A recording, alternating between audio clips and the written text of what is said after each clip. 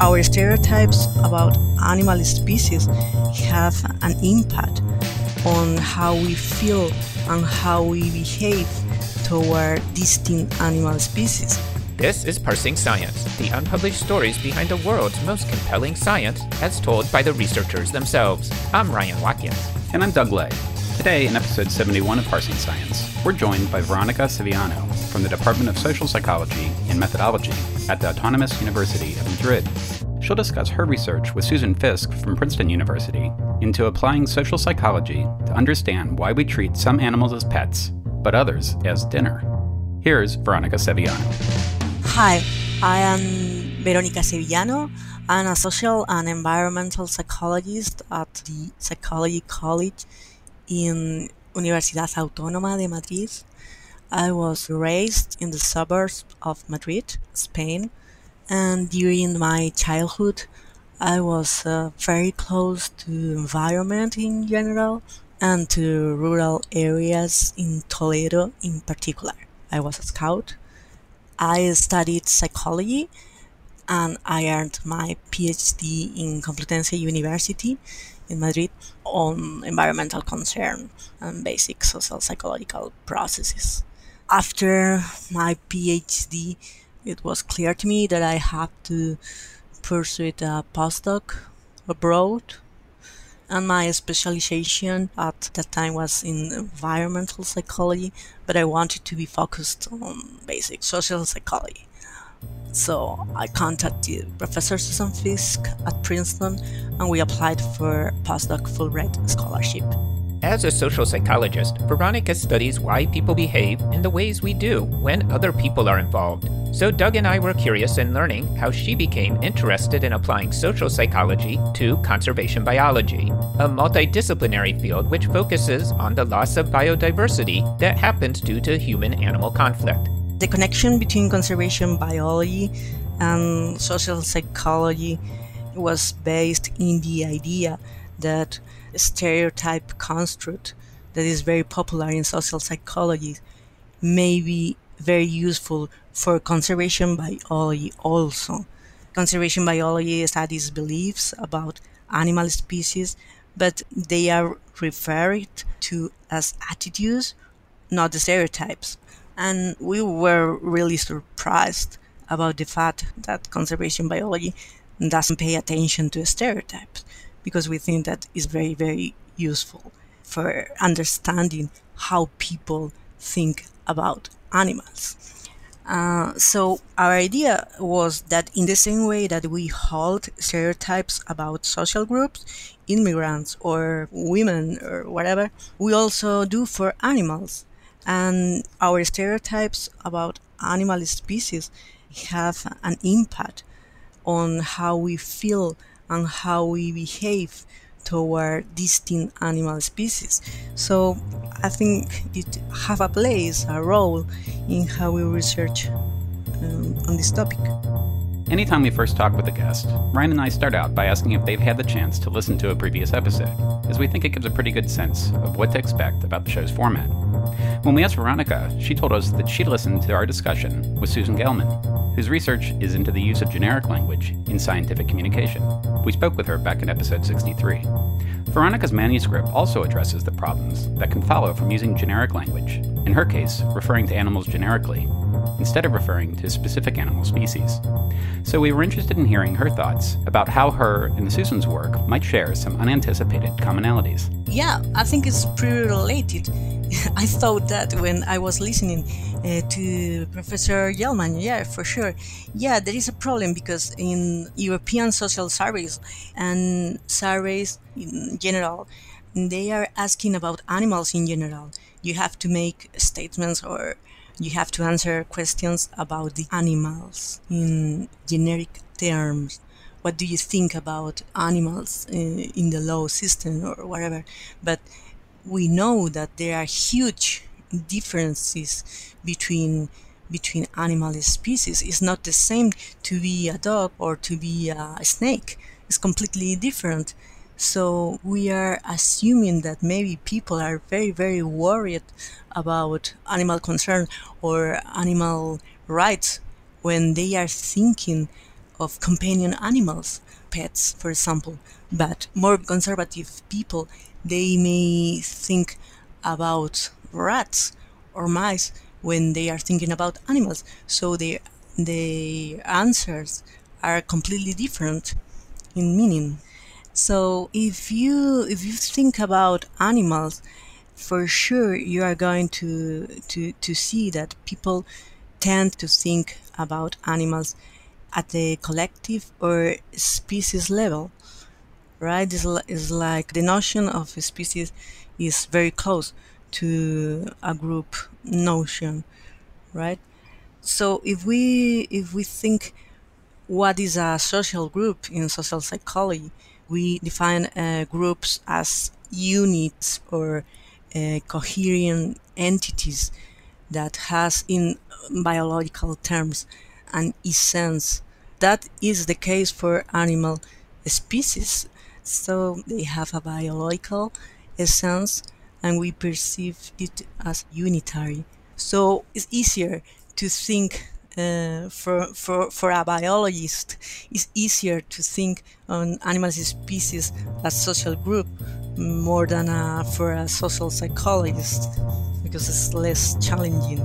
Veronica and Susan's manuscript points out that the conflicts which groups of people experience can be categorized in one of two ways, either as realistic conflict or as the result of a conflict that's symbolic. Realistic conflicts can threaten the resources that are available to the groups we belong to and stand to endanger our very well-being, while symbolic conflicts threaten not our lives, but rather the worldviews, values, and beliefs of the groups to which we belong.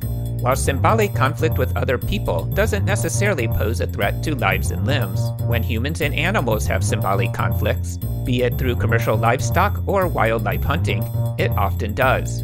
So Doug and I were curious to hear Veronica's thoughts about this distinction.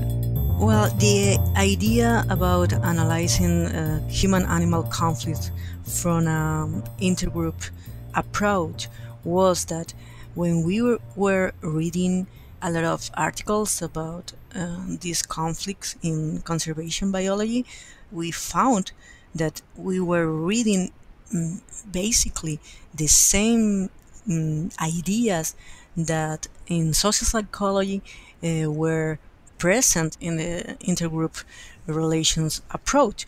So, for example, conservation biology conceptualized human-animal conflicts as conflicts for competition for resources, and there is exactly the same that social psychology does for human conflicts, right? So you perceive a threat from another group because your resources or your well-being are in danger, in the same way that you perceive that your resources or your well-being is a threat by an animal. It's exactly the same. That is realistic conflict for social psychology, and the name for conservation biology was resources conflict, a conflict over the resources. And the other point was that something that we called in social psychology symbolic conflict, that deals with how world views of individuals are threatened by other groups, is an idea that is behind some psychological factors studied in conservation biology, like identity or values, for example. So there is a clear parallel between both disciplines. So we have to work together to make sense to all of that, because we know things about the differential importance of realistic or symbolic threats. For example, in social psychology, symbolic threats are more important. Veronica and Susan's chapter contends that distinct species of animals function as social groups. Such a point of view requires attributing some of the distinctive qualities of human social groups to animal species. Now, you might think that only naturalists or animal rights advocates hold such perspectives, but the tone of her and Susan's chapter doesn't take such sides. We mentioned this to Veronica and asked her thoughts on what differentiates conservationists from speciesists. I'm happy that you said that, because we really wanted that. We are not very pro-animal people. We are studying social perception of animals. Okay, but we don't want to make strong claims, because we don't want to say that every possible negative behavior that an animal has to suffer or has to deal with is discrimination. That is a very broad question, maybe a political one, or more related with sociological and policy questions. So we wanted to be very neutral. And so this is coming from conservation biology mostly, but some people has a value orientation that is cooperative with wildlife, and other has a more utilitarian way to see wildlife. So they are, for example, the utilitarian or dominalistic orientation is more prone to hunt and to see problematic wildlife if they are a burden for social style or the identity of the group. For example, mutualism or more cooperative people, they don't want to kill or to hunt animals, and they prefer to observe animals and to pay for conservation practices, for example. Yeah, so values are really important for how we deal with wildlife.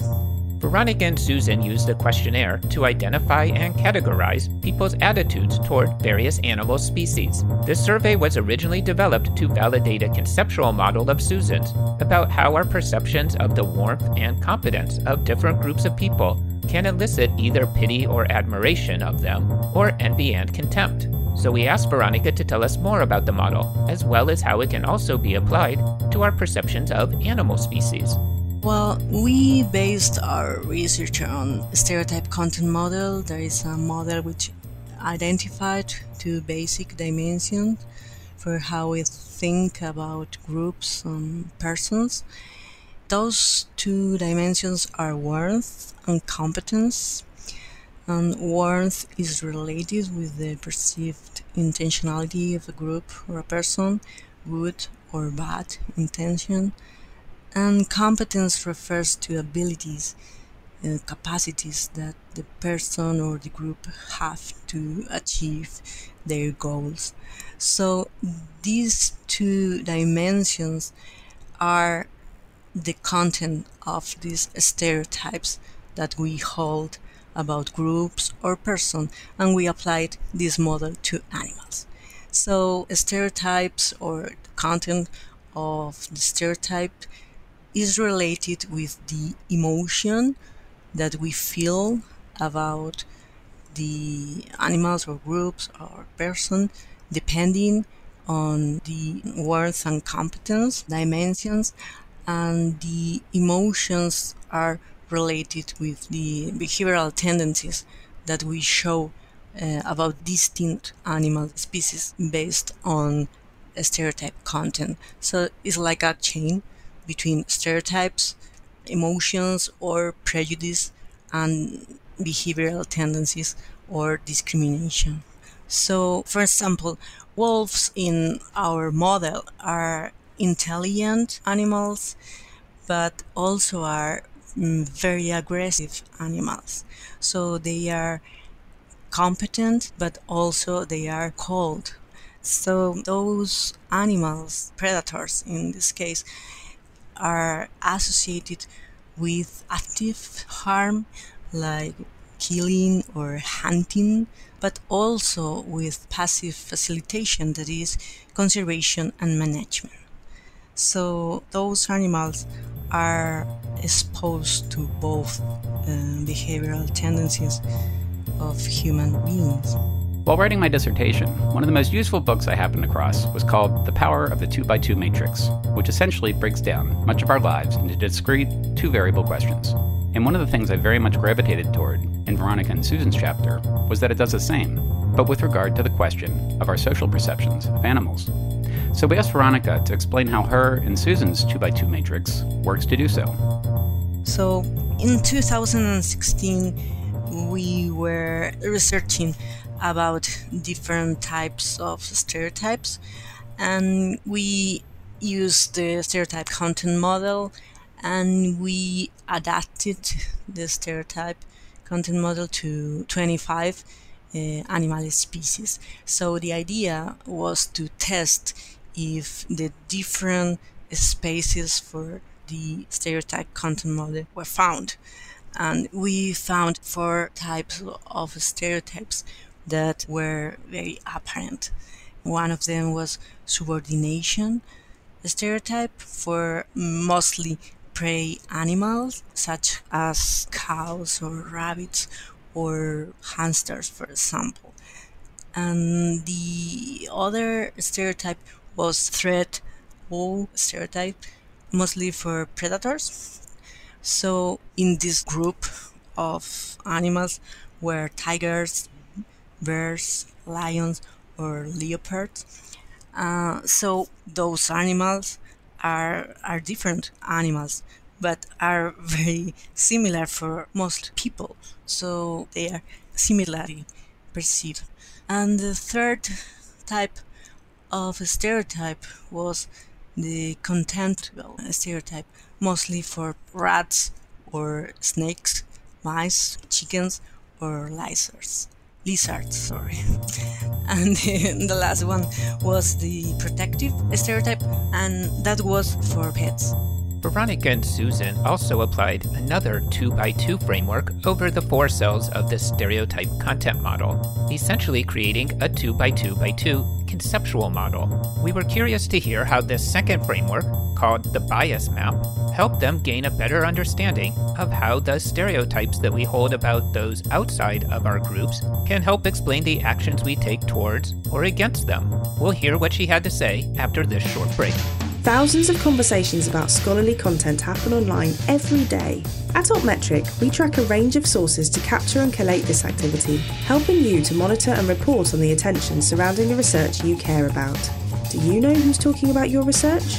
For a free, visually engaging and informative view of the online activity surrounding your scholarly content, visit altmetric.com/products. Now back to Parsing Science. Here again is Veronica Sevillano. I didn't mention before, but we based our approach in stereotype content model, but also in the bias map. But of course, we had to adapt the bias model to the animals, because, for example, the same emotions that we feel about humans are not suitable for some animal species. For example, I'm thinking about the emotion of envy. We don't feel envy for animal species. Well, yeah, maybe someone very, very close to nature, in a very high connectivity with nature or something like that, maybe may feel some envy, but most people don't feel envy toward animals. So we couldn't find envy, or for example, we didn't find also compassion toward animals. That was very clear in the model. But we, for example, found indifference, fondness, disgust, and threat and awe. Indifference for high worth, low competence animals, and those are cows, rabbits, and all of that. And fondness for pets, and also horses and elephants. But the threat and awe emotions are related with predators, and disgust is only for low competence, low worth animals. So we change a little bit the bias map with research, of course, and we found these 4 emotions. that are a little more basic than envy or compassion. So that is for the part of the emotion or prejudice. And the other part is the behavioral tendencies related with different animal species. And the bias map by Susan Cady made a very clear statement about what are the dimensions important for how we deal with social groups. And Cady proposed two-dimensional behavioral tendencies. One is positive or negative behaviors, that is balance, positive or negative, or facilitation, and the other is intensity.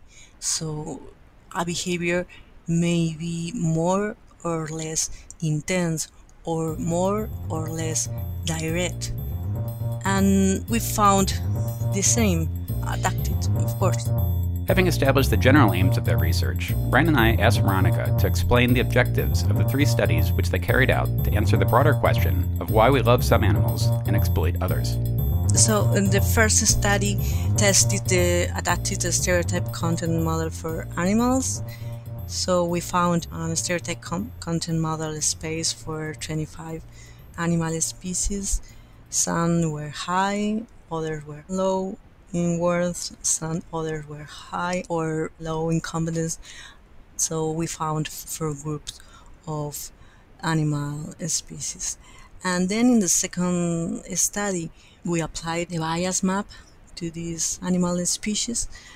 And then in the third study, we relate social groups with animal species. So we wanted to see if social groups that were perceived in a specific way in the stereotype content model are related to animals that are perceived in the same way in the stereotype content model. It's similar to the video game Animal Crossing, that you get an idea about the role of an animal because of the job that he's doing. So there is a correspondence between how we perceive social groups and how we perceive animals. Doug and I followed up by asking Veronica to tell us more about the modified questionnaire that she and Susan used to explore how the content of our stereotypes about animal species parallels the stereotypes that we hold about other groups of people. So you ask participants to rate a list of animals, more or less 10 or 13 animals, and we ask about friendliness. To what extent do you think that the following animals are friendly, are intelligent, are skillful, are trustworthy, are well-intentioned, are competent also? And they have to rate each animal in a Likert scale. So after that, we analyzed the responses using cluster analysis that allows to group in a graph the different animal species that are perceived similarly after some statistical criteria, of course, and all of that. We draw the position of the different species in a graph. We wrapped up our conversation with Veronica by asking what she has planned next with regard to bringing social psychology and conservation biology into closer alignment, and perhaps creating greater cooperation between social psychologists and conservation biologists themselves.